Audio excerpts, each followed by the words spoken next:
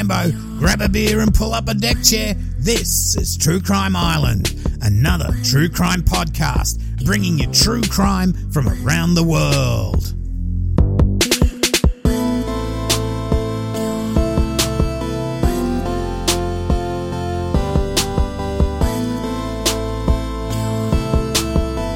Hi Islanders, well last week was a very gruesome case, but this week I bring you another Aussie case from back in the 70s. It's an interesting story of just how you can end up too deep in something before you realise you can't get out.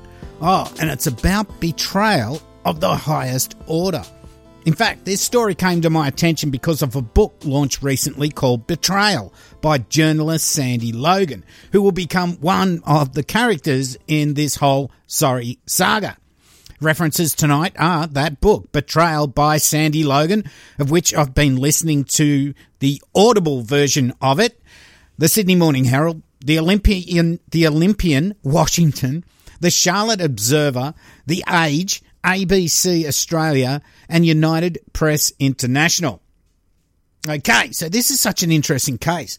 As I said, I've been listening to Sandy's book Betrayal all week, and I do recommend getting this one for a real deep dive, as I can only give you a brief overview of the whole story. Now, I will say I did purchase the book myself, and I'm not getting paid at all to do this story. Okay, so we're going back to the 70s in Sydney, Australia. That's where I grew up. It's the last day of January 1978, and two elderly women from Lapine, Oregon will be arrested in the next 48 hours for smuggling, now get this, 2 tons of cannabis resin, or as it's known, hash. 59-year-old Vera Todd Hayes, or Toddy as she was known, and her partner, 61-year-old Florice BC Basia, had been watched by Customs and the Federal Drug Squad for a couple of months before their separate arrests in Sydney. Now, this bust would be the biggest in Australia at that time. So, who are these old ladies and what the fuck are they doing smuggling all those drugs? Well, Vera, or Toddy as she was known, was born in Hollywood 1918. She would end up to be quite tall, to grow quite tall, 6 feet, and she was a pretty good athlete. At 19, she graduated college and became involved in professional softball. Sadly, though, she started to get injuries, and by around 1940, she stopped playing. In fact, she would have played in the 1936 Berlin Olympic team for the USA if she hadn't been plagued with injuries. So she ended up managing a bowling alley, and then she ended up winning championships in bowling. So she was pretty good at what she was doing there. In 1941, with the war in Europe in full swing, Toddy got a job at North American Aviation, NAA, working on the assembly line.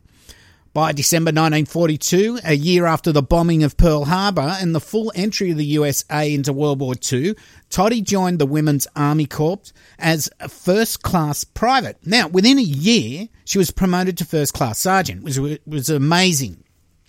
After the war, she worked for Marine Products, then NCR. I used to work for NCR ages ago as well.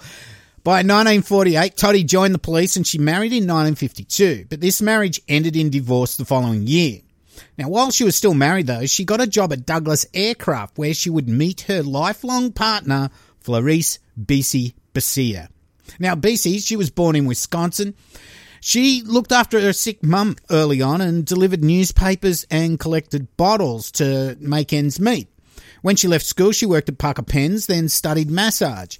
BC then got a job as World War II broke out with DuPont on the highly secretive Manhattan Project. Now, the Manhattan Project was a research and development project during World War II that produced the first nuclear weapons, so it was highly secretive. In 1943, she moved into Boeing, working on the production line. And in 1952, BC meets Toddy at Douglas Aircraft. As I mentioned before, they would end up as great friends and living together. The pair loved fishing, hiking, and all those outdoorsy things. They were always active in their community, helping people out. In 1953, they bought a house together at Newbury Park, California. And in 1969, so we're jumping quite a few years now, Toddy had an accident and retired from work. She would have been around 51 at the time. In the mid-70s, they moved to Lapine, Oregon. They bought a motorhome and settled down into what they thought would be a peaceful retirement, fishing and hiking, and like I said, they just love community work. How wrong they would be. In 1976, while visiting Toddy's brother, Vern Todd Sr., her favourite nephew, Vernon Leonard Todd Jr., happened to turn up at the house. Now, Toddy was so pleased to see him.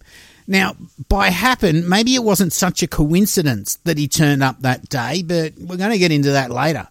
Vern Todd, born in 1943, was a good-looking bloke standing 6 feet tall. He'd been to Australia and worked as an actor. He liked sailing, and he's also made beach buggies.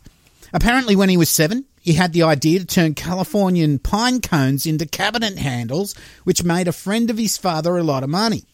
Now, you can actually see these on Etsy now, so have a look. In 1966, he went to Australia on the yacht Namsang and entered the Sydney to Hobart yacht race, where they placed 7th. He loved Australia, and he stayed. Now, one production he was in was called Boys in the Band that toured nationally. In 1970, he started developing an inflatable baby bath, which he called Tubby Bath. By 1972, it launched with 4,000 orders in its first 12 days. He had the idea to make this because the first time he had to bath a kid, he panicked as the baby was slippery, it was wet, and he felt really tense holding on. This gave him the idea to create a plastic tub that would stick to the table, giving it stability. Apparently it worked well, but from what I can see, the guy he developed it with only ended up with a few $100s out of the venture. It looks like Vern was pretty good at making sure he looked after himself. So this Vern character is good looking, an actor, he seems to have plenty of money, and he turns up to his parents' place just when his auntie Toddy is there. It's at this meeting that Vern tells Toddy that he needs a camper van in Australia to do a film shoot and offered her and BC $25,000 if they would fly to Germany to pick one up that he'd organised, drive it on an adventure holiday through Europe to India, where he would meet them and have the van shipped to Australia. Now, does that sound too good to be true to you? Because in 1976, $25,000 is worth about $130,000 now. After Toddy and Bessie discussed the deal, they eventually agreed to the adventure. Toddy was in a bit of bad health, but by August 77, she was declared fit to travel. They left the US, arriving at Frankfurt Airport, West Germany, on August the 27th. Now, other than going over the border to Mexico to get cheap prescription drugs, neither Toddy or Bessie had travelled internationally, so this would have been very exciting for the couple. Now, once they arrived in Frankfurt, they had a short domestic flight to Stuttgart, where they had arranged to meet Vern. Now, Vern wasn't there to meet them as organised, and this would be a precursor of things to come. But they were in the hotel, so they went for a walk around. 2 days later, Vern was still a no-show. He did turn up the following day with a couple of others. There'd be a Bob Lang, a Mr. X and Mr. X's wife, plus their child. Now, Bob Lang apparently was an Australian film producer. Vern told Toddy and Bessie that Mr. X, his wife and the baby would go with them on this trip to India. Now, after a short time, Vern and his cronies left, saying that they had to go check on the preparation of the camper van. Okay, so at this point, I don't know if I would want to be driving a camper van through multiple countries with another couple and their kid. Anyway, a few days later, Vern turns up and tells Toddy she needed to come with him to the UK to organise a carnet for the camper van. Now, a carnet is like a passport for your car, so you can drive it through multiple countries without having to do plenty of extra paperwork and pay taxes and all that sort of stuff. The carnet is issued in a name, usually the owner of the vehicle, and this means that when the person on the carnet paperwork leaves the country, they must leave with the camper van as well, or at least have it shipped out as they're leaving. If not, they will be responsible for whatever charges are applicable for importing the van. So Toddy and Vern took off to England to arrange this carnet, which they got and returned to Germany, West Germany. Now, I'm sure this could have been done in Germany, even if the camper van was registered in England. I mean, it must already have had a carnet for it to be in Germany, maybe. I'm not sure. To me, this looks suspicious already. But you can imagine for Toddy, Vern was her favourite nephew. She would have just gone along with him. She trusted him. He's family. Now, once back in Stuttgart, the final preparations for the trip were done. Mr. X and his wife turned up and gave Toddy and BC a stack of baby food and supplies to put in the camper van. They also gave them traveller's checks to the value of $2,500 each and 2 tickets for the trip from Bombay to Seattle for their return journey back home. Now, Bombay, of course, is now named Mumbai, but I'm going to reference it as Bombay throughout.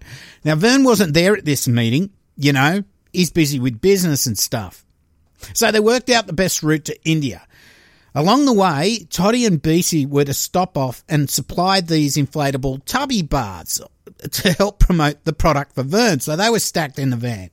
On the 6th of September, they were ready to roll, but Mr. X, the wife and the baby, they were no-shows. But Vern told Toddy not to unload the baby stuff and just to leave without him. From an outsider who knows the story, this is very suspect. And if I didn't know what was going on, I would start myself to just get a little annoyed with Vern and his arrangements. Anyway, off they go. From Stuttgart, they went through Austria, Yugoslavia. Now, Yugoslavia was one big country, and now it's Bosnia and Herzegovina, Croatia, Kosovo, Montenegro, North Macedonia, Serbia, and Slovenia. Anyway, they went through Bulgaria, Greece, and Turkey. Now, while they were in Turkey, they dropped off some of these tubby bars in Istanbul for a promo for tubby, and then they had to wait a week to get visas for Iran. Now, they had to go along the Russian border to Iran. Back then, modern-day Armenia and Georgia were part of the USSR, so they were probably going along the Armenian border. How things change, eh? Anyway, once they arrived in Iran, Vern told Toddy and BC that he would meet them in Kabul in Afghanistan. However, on arrival, only Mrs. X and Bob were there in Kabul. Now, Vern turned up later and told them to go on to Pakistan and he would meet them at the borders. Toddy asked why not travel with us, but he tells her that the carnet was for her and one passenger only. Vern told them to clear the border into Pakistan while he and everyone else would meet them just over the other side. Here he would act like he was hitching a ride so as not to look suspicious. Toddy and BC were starting to get suspicious, but Vern told them to do it my way so there's no trouble. Now, from what I can gather, this wasn't said in a nice way at all. It was in quite a demanding way. Now, Toddy was wondering what he was up to. BC had the same thoughts. They shrugged it off, thinking Vern wouldn't do anything dodgy. He wouldn't put them in harm's way. I mean, he's family. Toddy and BC go through the border checkpoint into Pakistan where they saw Vern on the other side of the road, alone. Now, Bob Lang and Mrs. X had returned to Stuttgart, so they weren't there at all. Once they got to Peshawar, just inside the border of Pakistan, Vern told the women he needed the camper van for a few days to do a bit of test filming, check the camera equipment and the like, so he checked them into lodging and took off for a few days. Now, I wonder what else he had planned for the camper van while in Pakistan. When Vern returned, he was suddenly with Mrs. X and Bob Lang. Now, at this point, to me, everything seems weird, and it was seeming weird to Toddy and BC as each day went on. Next stop was onto Lahore, just not far from the border to India, where Vern met them again. When they tried to cross the border, they were told to return to Islamabad to get visas, as they wouldn't grant these visas at the border. Now, this pissed Toddy off because not only was she having health problems, but she thought Vern had sorted all this out, so she ended up having a go at him. Toddy told Vern that she'd had enough and wanted to just go home and for him to finish driving to Bombay. She also asked him what was really going on, but she got no real answer to this question. You can imagine how pissed off she was, as nowadays, with a motorway, it's a 10-hour round trip from Lahore to Islamabad. Back in 1977, it was probably a goat track and probably took twice as long, if not more. So Vern ended up offering to fly to Islamabad with Toddy and BC to do the visas rather than drive. Toddy and Beasy left Pakistan with Vern waiting for them just inside the Indian border. So again, he isn't with them and the camper van while crossing a border. Toddy questioned him again about what was going on, and Vern ended up telling her it's none of their goddamn business. Wow, Mr. Favourite Nephew, really nice guy and all that, is starting to show his real colours, if what he wants is being questioned. So Toddy and Beasy started off on the final leg to Bombay, where Vern would again meet them. On the way, they had mechanical problems, they had terrifying late-night encounters with the locals, and pretty much just got out with their lives to get into Bombay. But I'll leave all that detail for those who read the book. Now, Vern promised to meet them in Bombay in mid-October. Okay, so often on this journey from landing in West Germany all the way to Bombay, Toddy would try to contact Vern, but he was often uncontactable. He'd turn up a few days later, or one of the mystery gang of Bob Lang or the exes would be there. I probably would have left the camper van in the dodgiest part of Bombay and got on a plane out of there. Let the insurance sort it out. And guess what? Vern wasn't there to meet Toddy and Beasy in Bombay, but Bob Lang was. Now, this irritated Toddy, but at least they could be rid of the camper van and finally fly home. Well, Bob Lang tells them that they have to now go to Australia to pick up the van, so they're going to ship it to Australia, or they'll be arrested and jailed in India as the carnet is stamped in her passport. Now, Toddy's furious, but again, they agree to go to Sydney as they see no other way out of the situation. The van is organised to be put on the cargo ship and it leaves Bombay on the 5th of November. Lang told Toddy that Vern would be at Sydney to pick up the van. On the 6th of November, Toddy and Beasy took flights to Australia via Hong Kong and they arrive in Sydney on the 10th of November. Now, Vern, he just didn't show up for days. And when he did show, he invited them to this party. Now, at the party, they saw Bob Lang, but everyone else called him Philip, and he totally ignored and avoided Toddy and Beasy. Then Vern told them they now had to go to Melbourne to pick up the van. To Toddy, this seemed a never-ending story, and she didn't understand, nor did Vern give her any proper explanation why they couldn't pick up the van when the cargo ship docked at Sydney, and that would be a day before it got to Melbourne on the 6th of December.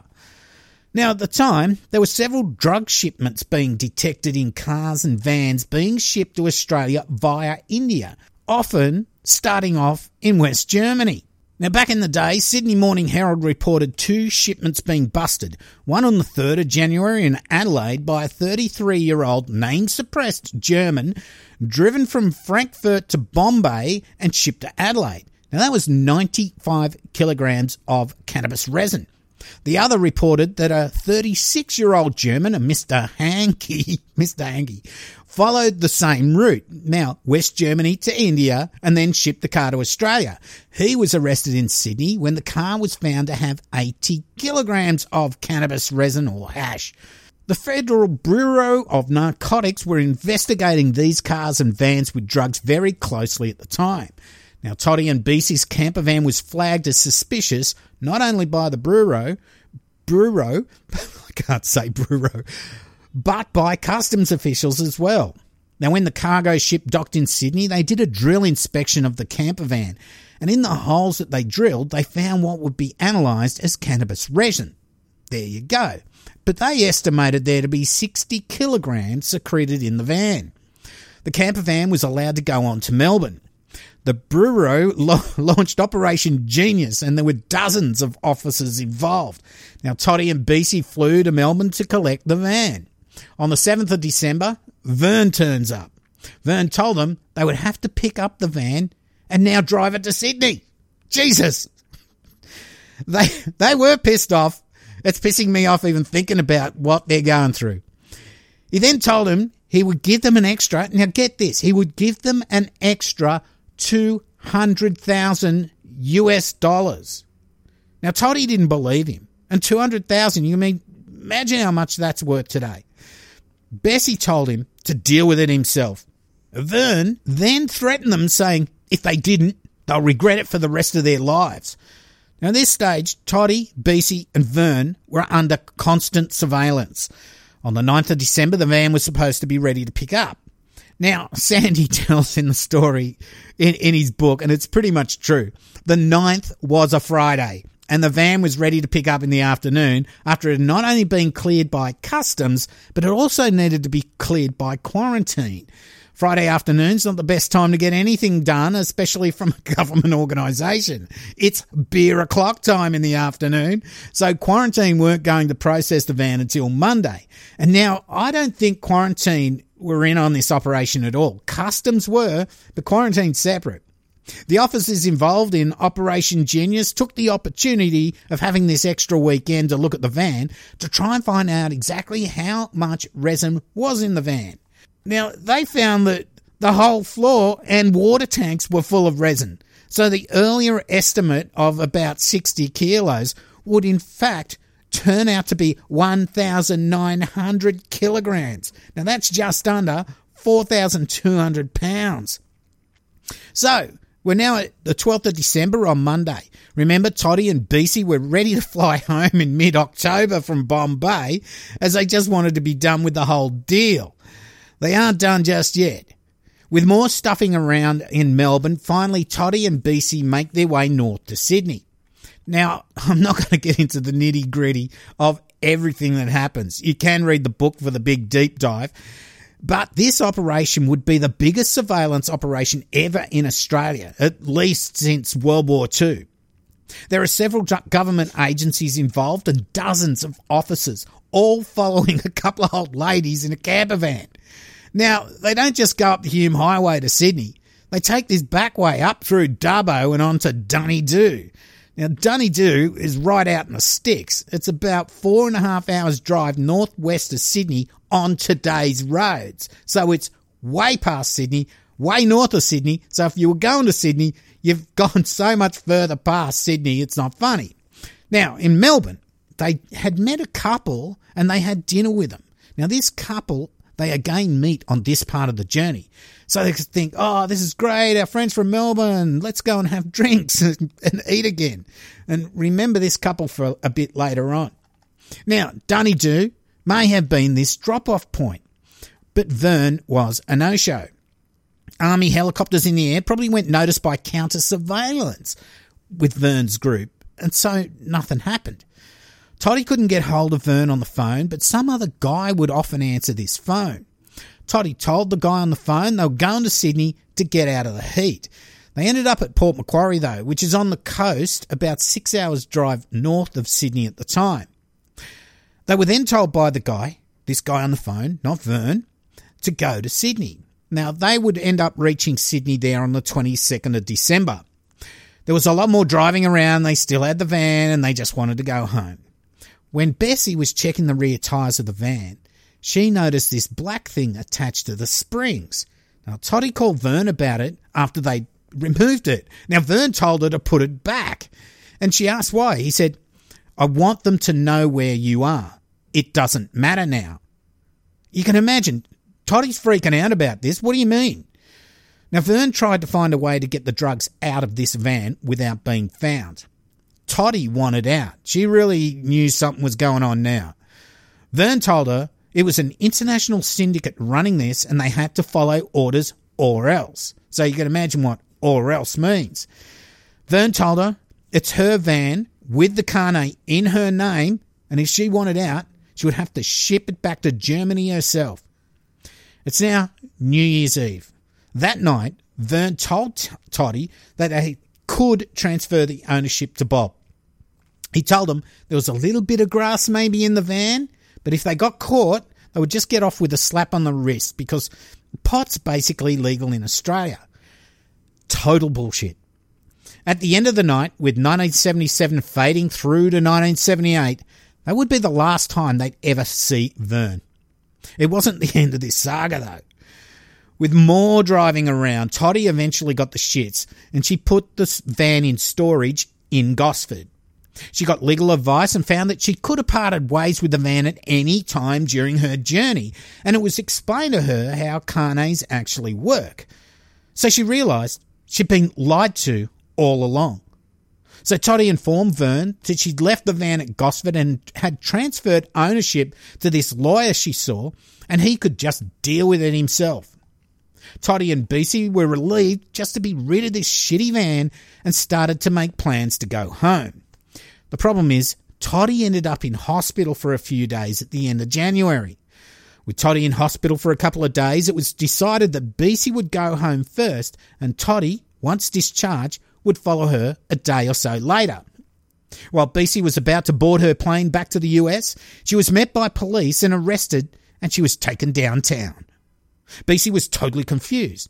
Here she was about to fly home. She's in the departure lounge, and now she was in an interview room being accused of drug smuggling. The next day, or maybe the day after that, Toddy, who had no idea Beasy had been arrested, was in the process of checking out of the hospital when she was approached by that couple that they'd met on the trip up from Melbourne. But they weren't fellow travellers. They were cops. They arrested her and took her downtown. At around the same time, the van at Gosford was under surveillance, but the story ended up breaking into the media, and this enabled Vern and Bob Lang, whose real name would end up being Philip Shane, to go to ground and flee the country. Now, the cops were pissed off after all the money they'd spent following a van and two grannies around for months resulted in not being able to apprehend the Mr. Biggs of the gang. We'll cut to the chase now. The couple that Toddy and Beasy had met on their journey from Melbourne would end up being the main investigators, and they pretty much sweet-mouthed them into telling all, with the promise that the most they would get as punishment would be a slap on the wrist and deported. Well, that wasn't going to happen. You don't make fools of government agencies and get away with it. They would go to trial and end up being convicted on drug trafficking charges. They would also get 14 years each without parole, because someone had to go down after such a big operation. Anyway, they lodged an appeal, but this would ultimately be withdrawn after, all I can say is dodgy legal advice. You see, 14 years could have become 25 years once the appeal was heard, as they did have 2 tons of hash in the van. Also, Mr. X and Bob Lang, aka Philip Shane, were on charges in West Germany. Now, this hindered Toddy and Bessie being released after a year or whatever, as they would probably be required to give evidence against these guys, this drug syndicate. If they end up going back into the US, they've lost control of them. Now, this is where the author of Betrayed comes into the picture, Sandy Logan, S-A-N-D-I if you're looking. He'd been watching the case unfold and got in touch with Toddy and Beasy. Eventually they became friends, and Sandy not only was there to listen to their woes, but he would keep them up to date with goings-on, bring them US magazines, and he would lobby for their release. Eventually, they would get an early release, landing in San Francisco on the 23rd of March 1983, but they'd done 5 years inside. Now, those 5 years, as you can imagine, in a women's prison in Sydney, a lot of it wasn't very good at all. Now, they did get moved around to a couple of other prisons, which were basically country prisons. Again, have a read of that in Sandy's book. Okay, so it's 1983 and they're back home. Let's break this down a little bit. Vern Todd, Toddy's favourite nephew, probably her favourite because he had that charm and charisma. He was just narcissistic and psychopathic. To her, he seemed so successful with his acting career. He was a shrewd businessman. If he was around today, you never know, he might be your typical Tinder swindler. Toddy and Beasy had set themselves up, after all their working life, for a quiet retirement. But this scumbag Vern saw them as the perfect couple to smuggle drugs for him and his organised crime syndicate. A couple of old women wouldn't be the type to smuggle drugs now, would they? Especially upping it from what it looks like they're getting 100 kilos per van to 2 tons. Now, all the way through Europe and finally into India, he deceived them, making them think they had no choice because of this carnet that they had tied to Toddy's passport. All lies. They could have ditched the van at any stage, and when it looked like Toddy and Beasy were going to bail, this is when Vern started to get angry with them. His true colours were starting to come out. Now, at the time, most seizures, like I said, were maybe about 100 kilos or so at the most. But to stick your auntie and her friend with nearly 2 tons of hash, that's just truly evil. When Toddy and Bessie were arrested, one mistake they did make was to mention to investigators that they'd been offered $200,000 to complete the delivery of the camper van over and above the $25,000 they were initially offered. Because once this got into the media, they were branded as ruthless drug traffickers only in it for the money. Now, this didn't go down well once they were sentenced. They looked like they were going to get a huge payday if they were successful. And the police operation was huge, and they spent so much money that when Vern and his gang go to get a tip-off that the camper van was being watched, they go to ground, so the only ones they could pin anything on was Toddy and Bessie. Toddy and Bessie were also under the impression from the investigators that if they cooperated, they would probably just get a fine, maybe deported. Not 14 years. Now, this really isn't a legal thing for investigators to promise what sort of sentence you're going to get if you cooperate. It's not like we had plea deals or anything that you're actually going to sign. Toddy and Bessie, they just got screwed by everyone. They got screwed by a family, screwed by friends, and the authorities. Vern, he was known for his drug dealings. He'd been watched for years, but at the time he was slimy enough to never be caught red-handed handling these drugs. Now, back in the day, cops could listen into phone calls, but couldn't use evidence gained from these phone calls in court. So they knew he was involved in drug trafficking, but they needed for him to be busted with the gear. Phone tap evidence legislation would be later passed by Parliament. Now, all the authorities needed was for Vern to go and pick up this man from Gosford, and they would have put him away and probably let Toddy and Bessie go. But they got 14 years and portrayed as ruthless drug smugglers because someone had to go down after all the money spent on the operation. If they'd been let off, the Drug Enforcement Bureau would have looked like just a bunch of incompetent fools. What I also find amazing, and it was probably due to the laws at the time, is that dozens of officers were trailing all around Australia for a couple of months with a camper van still full of hash. Nowadays, if a drug shipment is intercepted, the drugs are replaced with something else, and then, after it's picked up, the perpetrators are nabbed because they think it's full of whatever. I think Sandy's book had the perfect title, Betrayed, and as I said before, this is not an ad for the book, but I really recommend you buy it to get the real deep dive. I reckon best get the Audible version. You can sit back and relax and listen to the full story of Toddy and Bessie's trek across Europe and into India, and travelling through Australia and their awful prison experience. There's so much more I can't bring you in just one episode. Sandy has so much detail in his book. Betrayed. Betrayed by family and betrayed by the justice system. One thing as well, they were portrayed as granny drug smugglers, but neither Toddy nor Bessie were grandmothers. They weren't even mothers. But that is the media for you, I suppose. Just old ladies, just call them grannies. Suzette, Toddy and Bessie's blind and deaf dog they left with their friend Thelma Mitchell before they left America, well, sadly, she had to be put down before they returned. Toddy sadly died on the 30th of April 1986 at the age of 68, with Bessie passing away in 1998, and she was aged 82. Vern, well, he ended up back in the USA under assumed names.